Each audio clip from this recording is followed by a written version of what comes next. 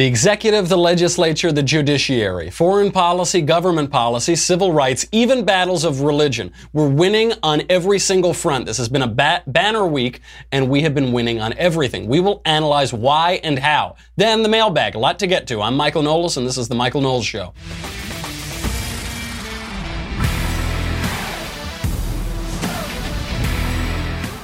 It's time to join the conversation again. Did you know that? The Supreme Lord of the Multiverse is up on Tuesday, July 17th, 5:30 Eastern, 2:30 Pacific. Andrew Klavan answers your questions. Moderated by whom?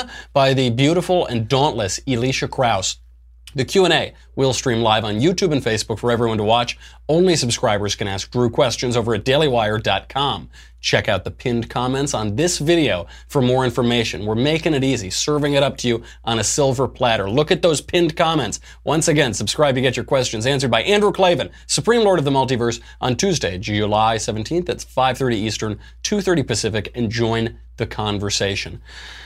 Banner week, folks. We are bathing in leftist tears all week on every single front. We'll explain why. Before we get to that, let me make a little money, honey. Let me keep the lights on in here. You know, Ben has been chomping at the bit to fire me since the day I met him. I didn't even work here before he wanted to start firing me. Please go and check out Software Advice. Software Advice is really a great solution if you have a small business, especially. When you're dealing with a real head scratcher, having your go-to person on call, that's a no-brainer. That's why you've got to find out about Software Advice. You might know this if you're a small business owner, if you've ever worked in a small business or a startup developing business.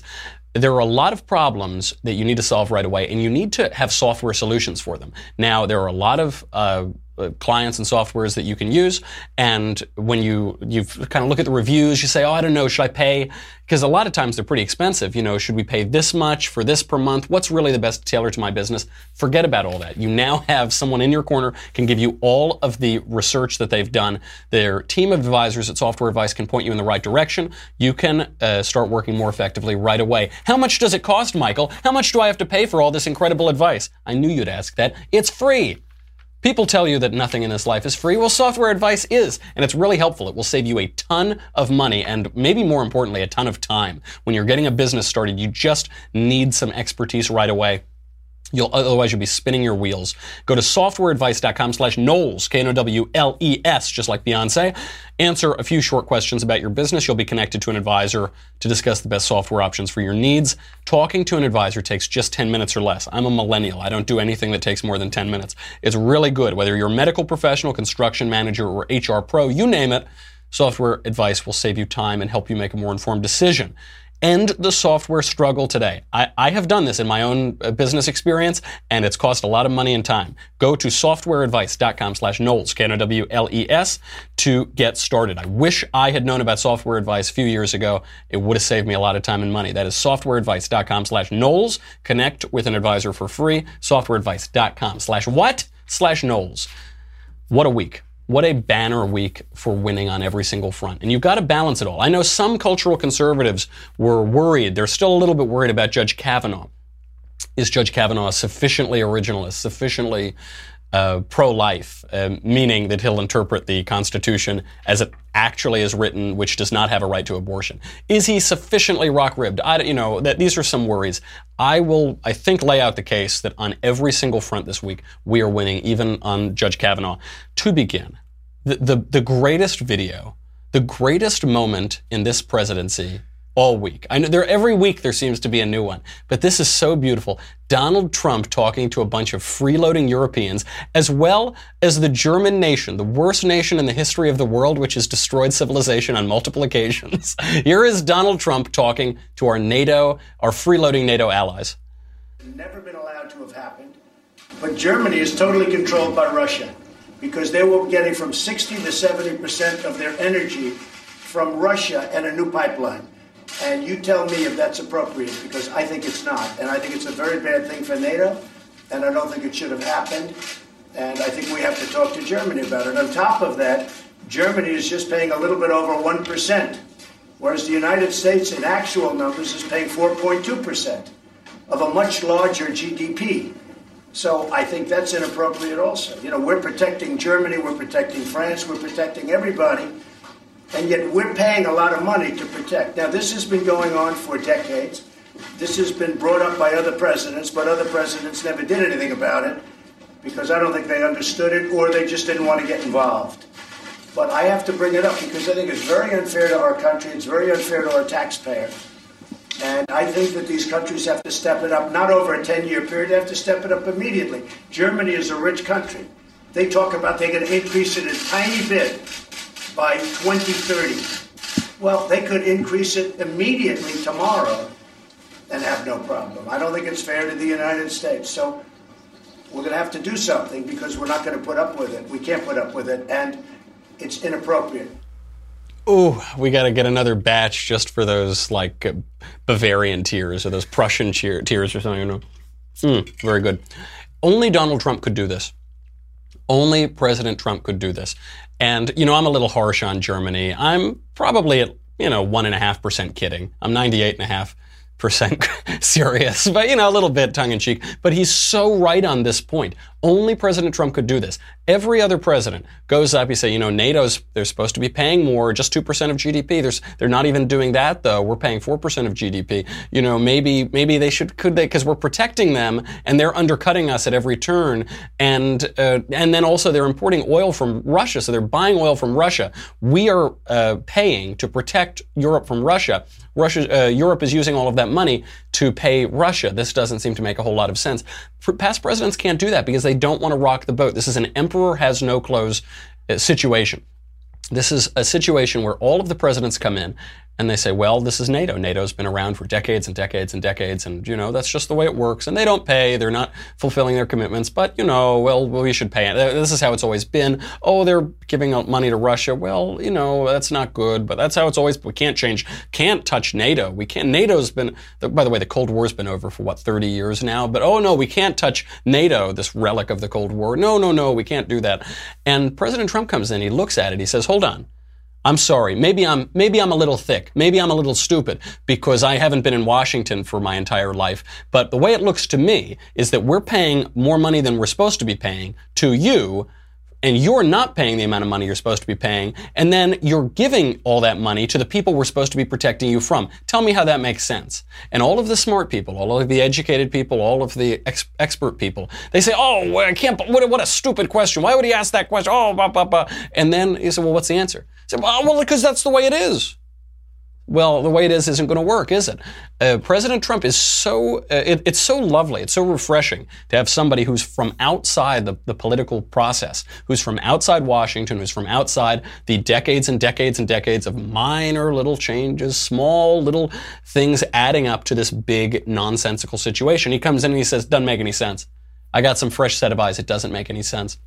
A beautiful thing. The left says Donald Trump is treating our allies like our enemies and our enemies like our allies. That's not true at all. President Trump is just looking and he's saying, it's not a friendship if you're being taken advantage of. If one friend is taking advantage of another so-called friend, that isn't a friendship, right? You gotta be on even footing, and you can't play soft with these people forever. World War II ended 70 years ago. We don't need to keep walking around the situation. So President Trump comes in. I think it's a beautiful thing. It's not like, by the way, they're trying to pretend that President Trump is being really nice to Russia. The example he's using here is that Europe should stop buying oil from Russia. That's actually what the ask is, isn't it? Saying, stop buying oil from Russia, start buying oil from not start spending money on NATO, start spending money on your own defense. And this is possible, by the way. Poland doesn't buy oil from Russia, do they? There are plenty of places. It's certainly possible not to buy oil from Russia. He's saying this situation doesn't make sense. That's a beautiful thing, and the arguments against it don't make a whole lot of sense either. So on foreign affairs, we really are winning. Just look around the world. ISIS is defeated militarily. North Korea has come to the table. Now, who knows? It looks like they're backing out of that pretend deal. Okay, nothing really ventured, nothing really gained. That's fine. We still have the bigger button that actually works and offers a credible threat of violence in North Korea. The Middle East is doing far better. We've finally come back to our ally Israel, whom Barack Obama gave the one-finger salute to for 8 years, and we've fulfilled an American promise that's gone on for decades to move the embassy to Jerusalem. That's pretty good. We're allowing Russia to help us in the Middle East in so much as they can help us, but without any illusions that we're somehow allies now and we have the identical strategic interests. We don't. We're finally confronting China. China's been stealing our IP for years, making aggressive military action in the South China Sea. Presidents have been whining about it, but they haven't done anything. President Trump is finally forcing them to the table to negotiate on trade. These are huge wins on foreign policy. Foreign policy, I don't know, could be going really any better than it is right now. How about on domestic policy? The federal bureaucracy has been growing and sprawling and undercutting the democratic process for years and years and years. And this is not some new Trump talking point. Conservatives have been talking about this for years. Antonin Scalia said before he died that the administrative state is the greatest threat to liberty in the United States. So are we taking them on? Here we go. We've got Republican Trey Gowdy taking on a bureaucrat extraordinaire trying to undercut a Democratic election in 2016. Peter Strzok. Here is the committee hearing. You got another text from your colleague, Lisa Page. Trump's not ever going to become president, right? Right? And you replied, no. No, he's not. We'll stop it.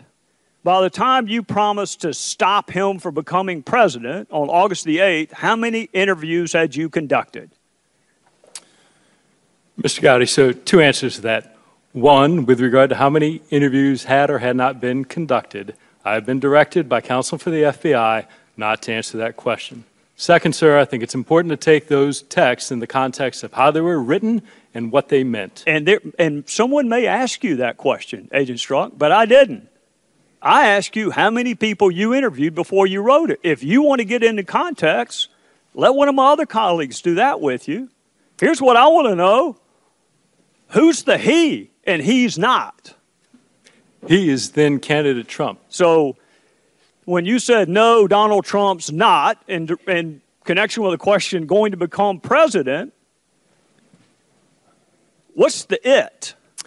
Chairman We'll Gowdy. Stop it.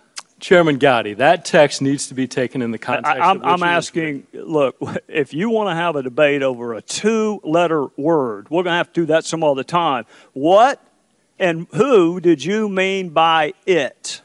Mr. Gowdy, as I've stated, that text was written late at night in shorthand. I don't care when it was written. I don't care whether it was longhand, cursive. I don't care about any of that. I want to know what it meant, Agent Strzok.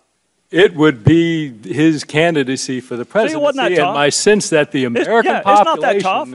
The important thing here is not that we get answers from Strzok. We're not going to get answers from Strzok. He's going to say, I need to talk to counsel. I need to talk to I don't know. I'm not, But at least we're exposing them. This is something that we're finally able to do because of technology and because of the new political climate. The left was trying to use the mainstream media, the federal bureaucracy, whatever, any tool at their disposal to overturn a presidential election. We'll explain how in just 1 second. I got to talk about movement. You know how I know that we have to do that? Because I'm wearing my movement watch. I love movement. I wear this watch every day. You've heard me talk about movement many times. Those two college dropouts that started their own watch company. This company has grown like crazy. Even just in the time that we've been talking about them on the show, they now have sold almost 2 million watches in 160 plus countries. They continue to revolutionize fashion on the belief that style shouldn't break the bank. Occasionally, they'll send me a freebie, and I'm really hoping they send me more freebies because they have even cooler watches out now. They're unrolling a few new collections. This one came out a little while ago, the Revolver collection. I can't tell you how many compliments I get on this watch. It's really cool because it's both sleek and modern, but it's got this real retro look. It's not, it's not too busy. It's not got a million things going on. It's just a really slick-looking watch. It's come a long way from being crowdfunded out of a living room. They also now have expanded to sunglasses, fashion-forward bracelets for her or him. It's 2018, man. That's cool. Get with the program. Get with your preferred pronoun. Movement watches are all about looking good and keeping it simple. I really, everywhere I go, I was up in Santa Barbara over the weekend, people were complimenting me on this watch, and it's across the spectrum of people. So like sort of traditional, tie, blazer wearing conservatives compliment it, and also on rare occasion when I'm hanging out with like cool guys in LA who have like spiky hair and man buns and whatever, they compliment it too. It just is really broadly appreciated. Movement watches, by the way, start at just $95. At a department store, you would pay $300, $400, maybe $500 for a watch of this quality. But Movement cuts out the middleman. They sell direct online, so you don't have that retail markup. And that retail markup, by the way, can be 5x, 4x, I mean, really high. Classic design, quality construction, and styled minimalism. Get 15% off today with free shipping and free returns. Don't say I never did nothing for you. Celebrate this banner week for American liberty. Go to movement.com/Covfefe, MVMT.com/Covfefe, C-O-V-F-E-F-E. You only put the vowels in after the slash. Before that, it's only consonants. Then you get vowels after the slash. See why Movement keeps growing. Check out their expanding collection, MVMT.com/Covfefe, C-O-V-F-E-F-E, and join the movement. Seriously, it's so nice. Back to how the left is subverting a presidential election. They did this to Richard Nixon, the impeachment of Richard Nixon. Nixon won in a landslide. They used every tool at their disposal, the press and the bureaucracy, the deep state, to overturn that election. They've been trying to do it again. So what they do is they have this facade of a scandal, the Russia collusion. It's just a facade of a scandal. Explain to me how Trump colluded with Russia. Just have a minute. Just explain to yourself. Think for a second. How did Trump collude with Russia? We've been talking about this for 2 years now. What do I know? How did Trump collude with Russia? You probably can't explain how, right? Because there's no evidence. It's just the facade of a scandal. And what this does, what these hearings do, when you get Peter Strzok, one of the FBI agents investigating this, who clearly had an anti-Trump bias, who was saying, I'm going to use the power of the state to stop Trump from becoming president. When you bring them up there, you cut through that facade and you expose the American people to directly what the so-called scandal is. They see it clearly. This is the great change in 2016, 2017. You've got a president who is skipping the mainstream media, talking directly to the American people, largely via Twitter. You can cut through that with congressional testimony. You can cut through that with live streaming. You can cut through that with tweeting. You can just cut through the facade and see it for what it really is. This is all about optics, and the optics look really bad for Peter Strzok here because he goes on. I mean, you can watch the testimony. I wish we had the clip of him stammering like an idiot, but he looks arrogant. He looks guilty. He looks like he's hiding something. He obviously is hiding things because he won't answer very direct questions that there is no reason that he shouldn't answer them other than he's going to make himself look like more of a dirtbag than he already does. So you get to see that directly. This is a beautiful thing. It's the same thing, by the way, with the Stormy Daniels arrest. You might have seen that Stormy Daniels was arrested in a strip club in Ohio for violating state law. That's fine. She's a stripper. This wouldn't be the first time, somebody who works primarily in Vice gets arrested for something like that. But what is it about? It's all about the optics. Do I really blame Stormy Daniels for the crime of rubbing up on gentlemen at a strip club? No, that's what she does, right? That's her job. But we get to see it now. We actually see what's happening. What the left wants to paint is that Stormy Daniels is this heroic feminist victim of Donald Trump's aggressiveness. No, she's a professional stripper who gets paid to have sex on camera. That's what she is. Now, that doesn't mean, that she can't be victimized, but she isn't victimized here, that's for sure. And you're just seeing it. If you were just to watch the mainstream media, you say, oh, Stormy Daniels, this heroine, Joan of Arc, But then you see, no, she gets arrested for rubbing her body all over men in a strip club. That's the reality of her life. She's still working to get paid to have sex on camera. She's still working as a stripper, off camera, perhaps. She's still doing that. That's the reality of it. She's being paid to degrade herself. And when you look at what all of these scandals are, it does seem like they're people who are getting paid to degrade themselves. Michael Avenatti is the real prostitute in this situation because he's glommed onto these fake scandals and these facades of scandals to get himself on CNN 27 hours a day. I mean, even the left is finally knocking him for it. They're saying Michael Avenatti is taking down Trump one CNN hit at a time. It's just, this guy really seems to like the camera. The most dangerous place in the country is between Michael Avenatti and a TV camera. But you're finally seeing it. That's a very important thing because the more that we can show the American people the reality of this, the less likely they are to buy the left's ridiculous narrative. If all the American people are exposed to is the narrative, they might be duped by it.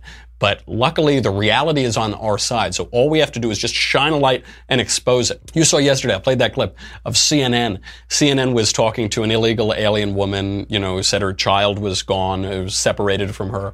And they asked her how the kid's doing. And the woman said, dice que está muy bien. He says he's doing very well. And CNN translated it and said, oh, everything's terrible and Trump's a monster and they're crying and it's awful. But when you see the reality is on our side.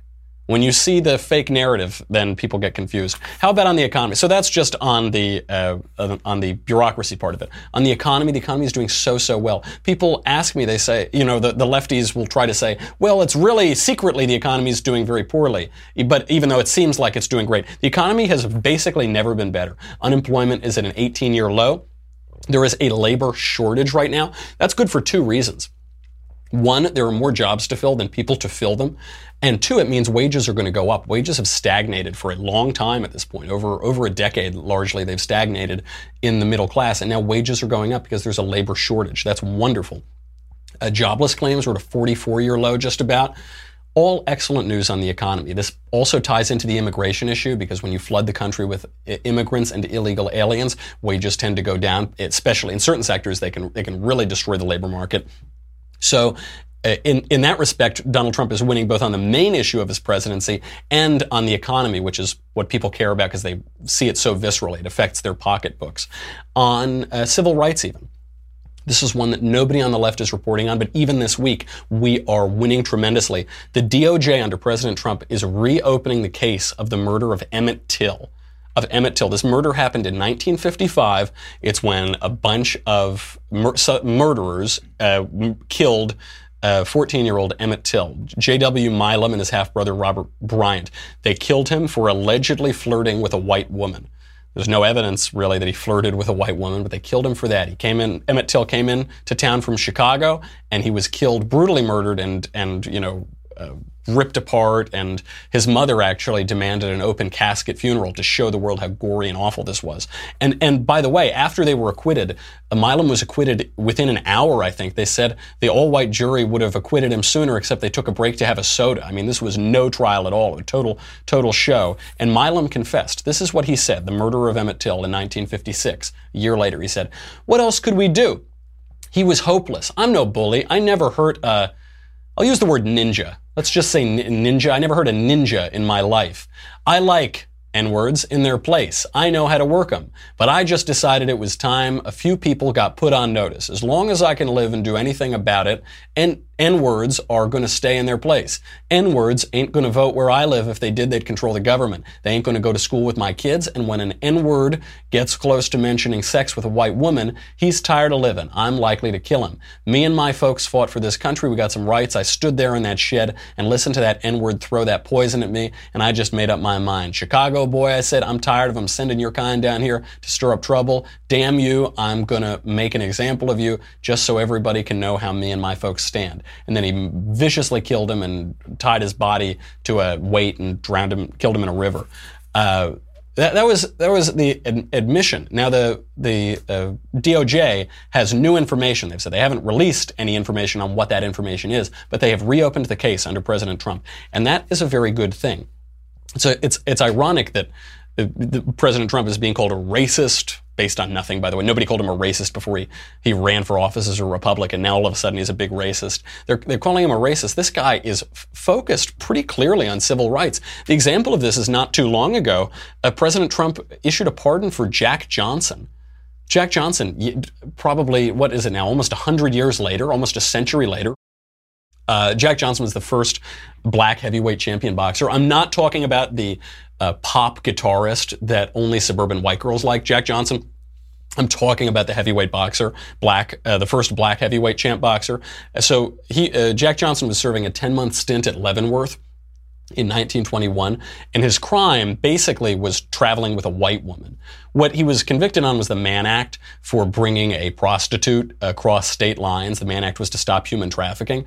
But Jack Johnson had a checkered past with women. I'm not saying this guy was a saint, but it was a consensual relationship he was in with this woman, and he was basically arrested for the racial crime of traveling with a white woman. And Woodrow Wilson, of course, wouldn't grant him the pardon, and both President Bush and President Obama were asked to pardon Jack Johnson posthumously, and they said, no, we're not going to do it. What's the point? It's a little dicey because he had a checkered past himself, and we don't want to do it. President Trump heard about this, and he said, yeah, let's do it. Of course, that's justice. It was injustice that he got arrested. It was obviously a racial thing, and we're going to pardon him. This is only the third posthumous pardon by any U.S. president, And President Trump did it. Why? He has this apparently strong focus on civil rights. That's a pretty good thing.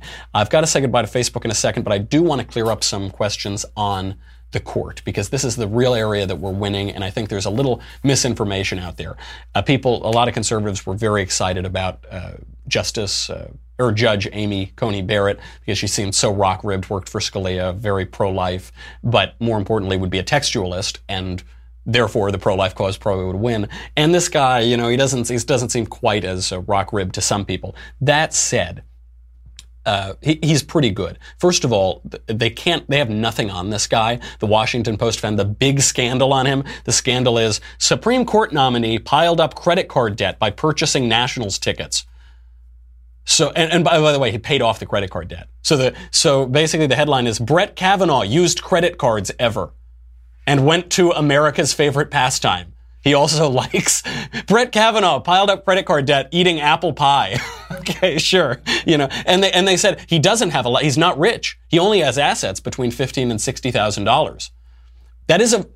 Brett Kavanaugh has spent his career in the public sector as a judge. If he were rich, that would throw up red flags, wouldn't it? But what they're saying is breaking. Brett Kavanaugh, apparently too upright a citizen, too dignified a judge to make a lot of money on the side. This is a very good thing. So everything they try to throw at him, it just doesn't work at all. And he's got a ton of pro-life credibility. That's the other thing. People are trying to say he won't overturn Roe v. Wade. Who knows how he'll rule? Who knows if a court with Kavanaugh on it will overturn Roe v. Wade? It certainly seems it will whittle away at it. But he's got a lot of pro-life cred. He did say, he did rule in Garza v. Hargan that as the ACLU tried to argue, that's an illegal alien has some right to an abortion on demand. He said that was ridiculous, and that was right.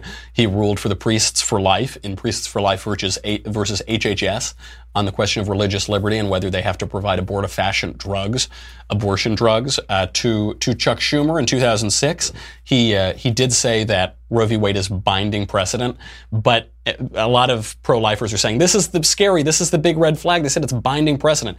That's not a big deal. Only because he prefaced it. He said, if confirmed to the D.C. Circuit. If confirmed, sure, as a lower court judge, he can't overturn Roe v. Wade. Of course not. But the language, you have to watch the precise language here. Judges use very precise language. That's like their job, He also, they said the same thing about Gorsuch. Gorsuch said similar things, and nobody is saying that he's a weakling on abortion or on Roe v. Wade. And then during an AEI speech, American Enterprise Institute, Judge Kavanaugh said, he alluded to the general tide of freewheeling judicial creation of unenumerated rights that were not rooted in the nation's history and tradition. He's talking about Roe v. Wade. And that's pretty strong language. The judicial creation of rights that were not rooted in the nation's history and tradition. Taking a pretty hard swing, and he's talking about it. In that, if you read the speech carefully, he starts talking about it right after he talks about slavery as this great flaw, this great oversight, this great American crime. And I think that juxtaposition is important because the argument against abortion is the argument against slavery. You don't have a right to do something to another person, to kill another person, to steal their liberty, to take their life. You don't. The argument for overturning Roe v. Wade is a constitutional one. The argument for pro-life is the same argument for abolition. It's the same one. You don't have a right to oppress people, tyrannize people, kill them, take their labor. And the fact that he's juxtaposing those two things is a very good sign. And then finally, all right, I've got to say goodbye to Facebook and YouTube. I'll talk about how we're winning the religious war, then we'll have to get to the mailbag. But before that, if you're on Facebook and YouTube, go to dailywire.com. You're probably not on YouTube because YouTube's clamping down on us now. YouTube actually is manipulating the subscription feed to curate your choices. You might have seen this news article, to curate your choices, to put all the lefties up at the top and bury conservatives. That means that users might not get notified if a channel goes live, even if you subscribe to our channel. So in order to make sure you still get notifications, go to not only subscribe to Daily Wire on YouTube, but also ring the little bell so that you will get subscriptions when we post content. What do you get? $10 a month, $100 for an annual membership. You get me, The Andrew Klavan Show, The Ben Shapiro Show. You get to ask questions in the mailbag. You get to ask questions in the conversation. None of that matters. A banner week. Everything going well. And you're going to need this to drink the Peter Strzok vintage right now. I know he's not talking a lot on camera in this testimony, but are those tears flowing behind the camera, off stage. Make sure you have this or you might drown. Go to dailywire.com. We'll be right back. A lot more of the show to go.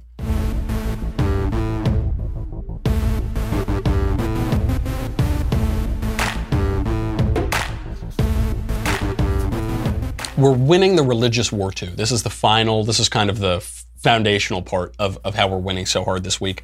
You've seen a lot of religious conversations come up. It was spurred by this Supreme Court nomination fight, because you had the fight over Roe v. Wade, you had the fight over people who are Catholic, who are being nominated for this court. You know, they're members of cults, according to the left.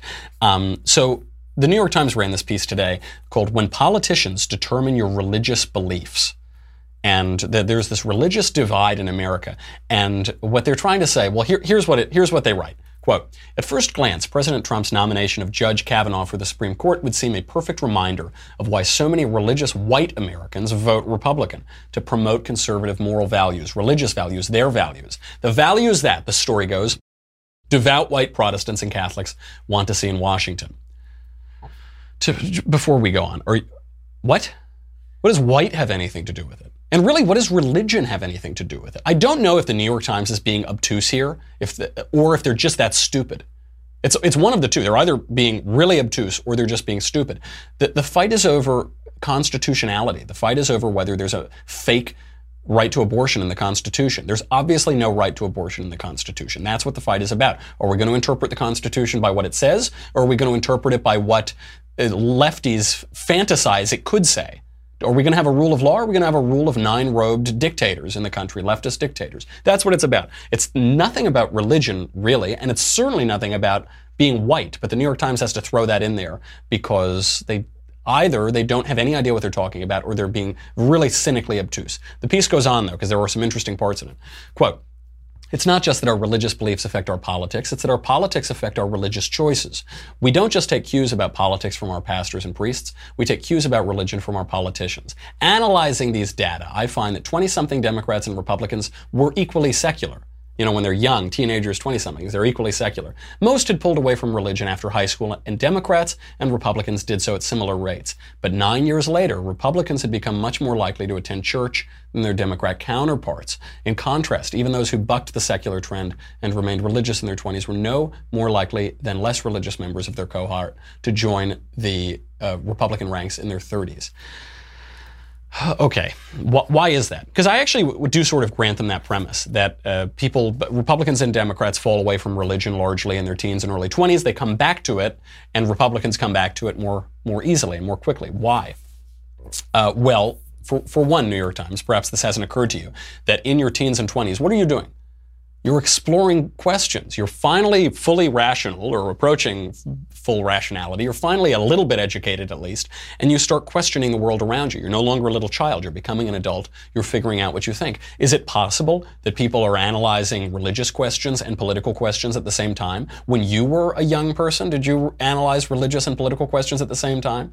Duh. Of course you did. That's what people do. They question everything around them. They didn't say, okay, I'm going to solve this question, the political question, then I'll have religious views. Not at all. They both want to deny free will and rational choice and then say that one leads to the other necessarily. It doesn't quite work. And why else might this be the case? Well, there is some social proof. You know, if you're a lefty and you see all these other, you think, oh yeah, I really like Obama. You see all these other lefties mocking religion, and people that you might respect mocking religion. You say, okay, well, I guess that's true. I'll take a shortcut.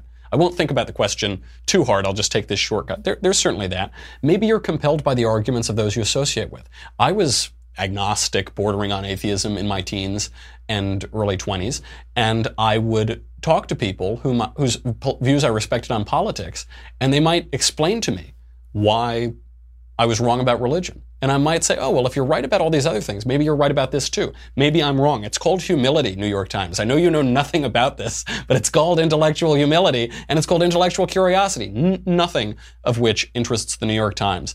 And of course, the final reason is that for leftist Democrats, politics supplants religion. When Dianne Feinstein is worried that the dogma lives loudly within Catholics because the dogma supplants the leftist dogma. It means that there's no room for the leftist modern dogma to be there. And Democrats everybody's got to serve somebody. So if you don't serve God, you're going to serve something else, and you're going to serve idols of politics, be it environmentalism, be it social justice, redistribution, Marxist ideology, whatever. You're going to serve something.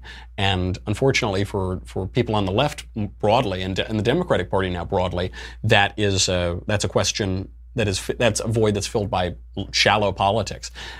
Although the way we're winning on this too is that among the coalition of the ascendant, to use the Democrats' phrase, blacks and Hispanic voters are more likely to agree with Republicans on questions of religion. So it's splitting their own base. It's splitting their own party. Very good news. And maybe it'll bring them to the good Lord. All right. We've got a little bit of time left for mailbag. I was running late today, so let's jump right into it. From Anthony. Hey, Michael, I'm a big fan. While doing research into the case of Roe v. Wade, I was reading up on the 14th Amendment, which states all persons born or naturalized in the U.S. cannot be deprived of life, liberty, or property without due process. My question is, if the text specifically says born or naturalized, would a child in the womb meet this standard as it's not yet born?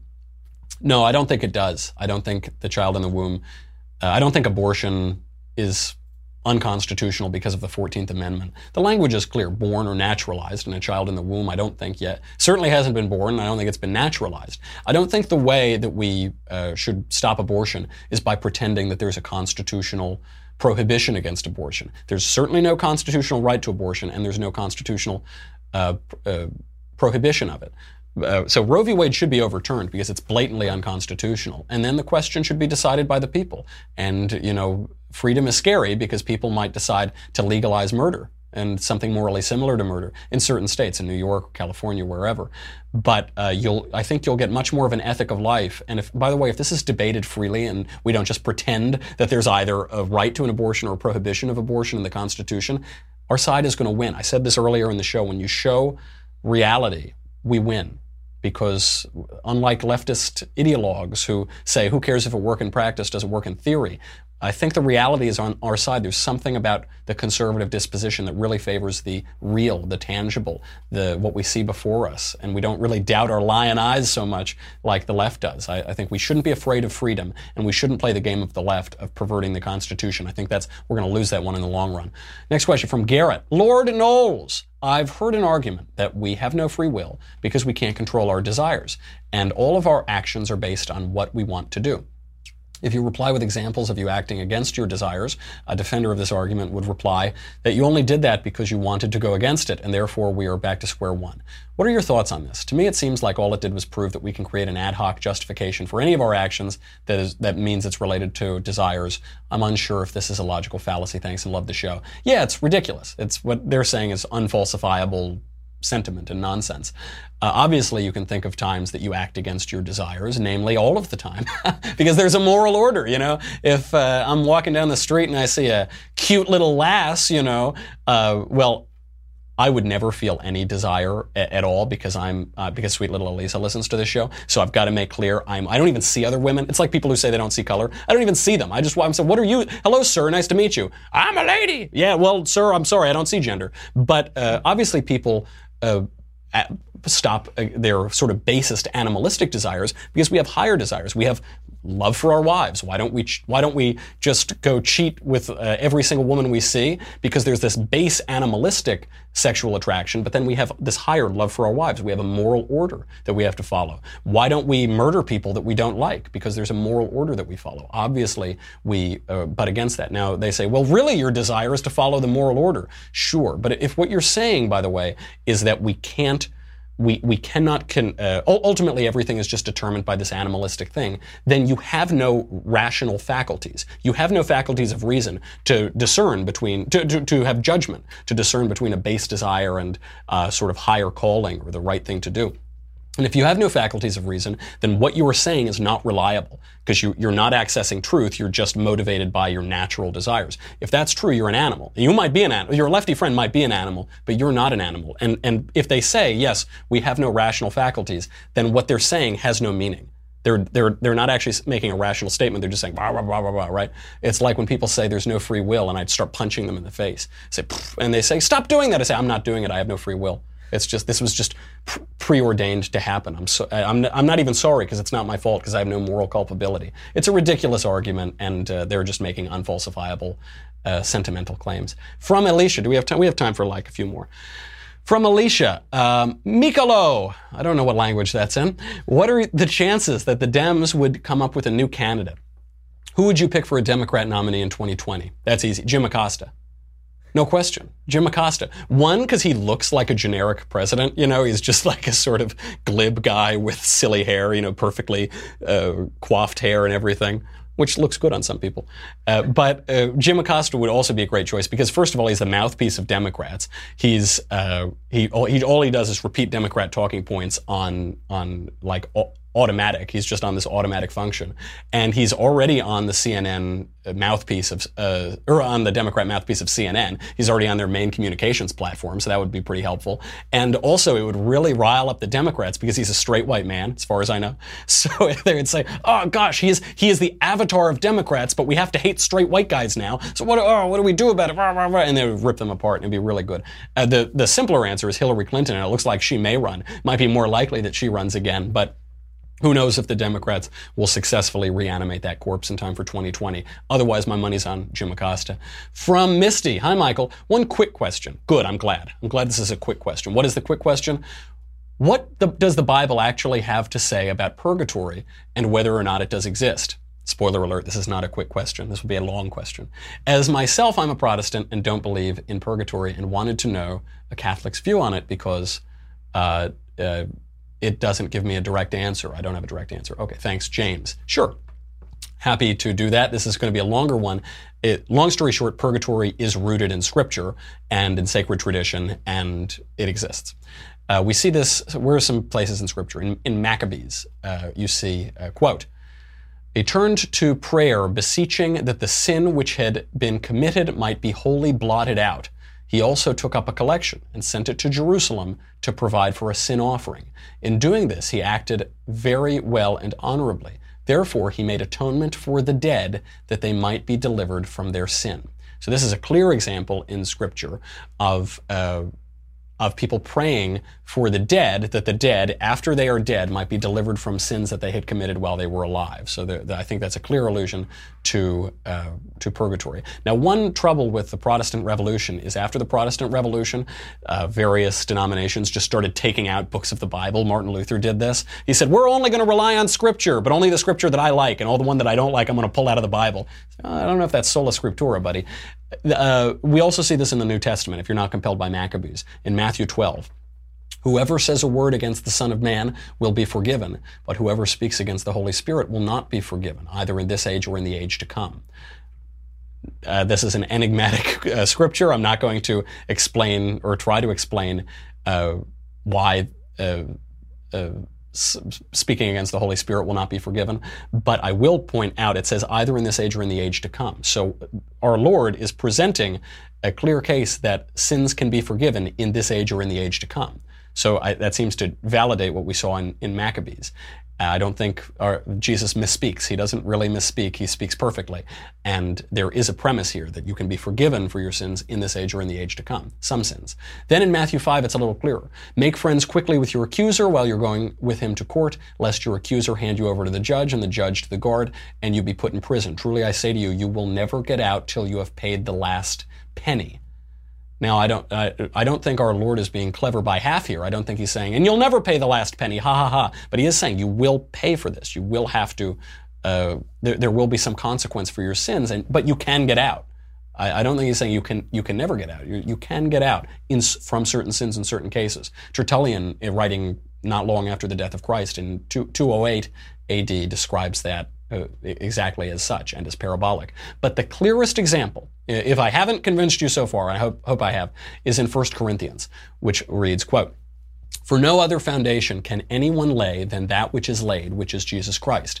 Now, if anyone builds on the foundation with gold, silver, precious stones, wood, hay, stubble, each man's work will become manifest, for the day will disclose it, because it will be revealed with fire, and the fire will test what sort of work each one has done. If the work which any man has built on the foundation survives, he will receive a reward. If any man's work is burned up, he will suffer loss, though he himself will be saved, but only as through fire." Only as through fire. And the image of purgatory is as a cleansing and saving fire that purifies you, or refining fire that purifies you for heaven. I know that certain denominations took out books of the Bible, but I don't think they took out Corinthians. So there's the scriptural evidence for that. I'll take this one last quick one, then we got to sign off. From Noah. "Had an argument with two of my coworkers, and they said Obama's economy was better than Trump's. Since the tax cuts, my coworker has said thousands of people lost their jobs. He showed me a Vox article." All right, stop right there. Stop. He's going to show you like Occupy Democrats. Hey, he showed me this meme on the internet. Okay. He showed me a Vox article. It was a list of 12 companies that were laying off employees because of the tax cuts. Okay. Overall, are the tax cuts good? Why did these companies lay off so many people? Okay. Here's what you need to know. We have a massive labor shortage in the country. There are more jobs than people to fill them right now. Do companies sometimes fire people? Yeah. Do they fire people because they've just gotten more money to spend? No, that doesn't make any sense. No company fires people because they now have more money through tax cuts. No, just look at the numbers. We have a massive labor shortage. I think I mentioned this earlier in the show. Jobless claims are at an almost 44-year low. We have the lowest unemployment in 18 years. No, it helped. And the IMF admits, by the way, that the global economic boom is in part caused by President Trump, and it's directly attributable to him. So I think the main mistake your friend made was reading Vox.com and not treating it like everyday feminism or whatever other ridiculous lefty dishonest sites there are. Okay, that's all the time we have. We have other great questions to get to, but not enough time. Have a good weekend, everybody. I hope you can make it through and swim some laps in all those leftist tears. And then I'll see you on Monday. In the meantime, I'm Michael Knowles, and this is The Michael Knowles Show.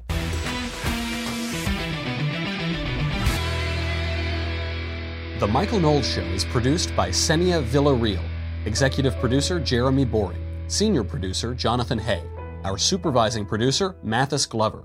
And our technical producer is Austin Stevens. Edited by Jim Nickel. Audio is mixed by Mike Coromina. Hair and makeup is by Jesua Olvera. The Michael Knowles Show is a Daily Wire Forward Publishing production. Copyright Forward Publishing 2018.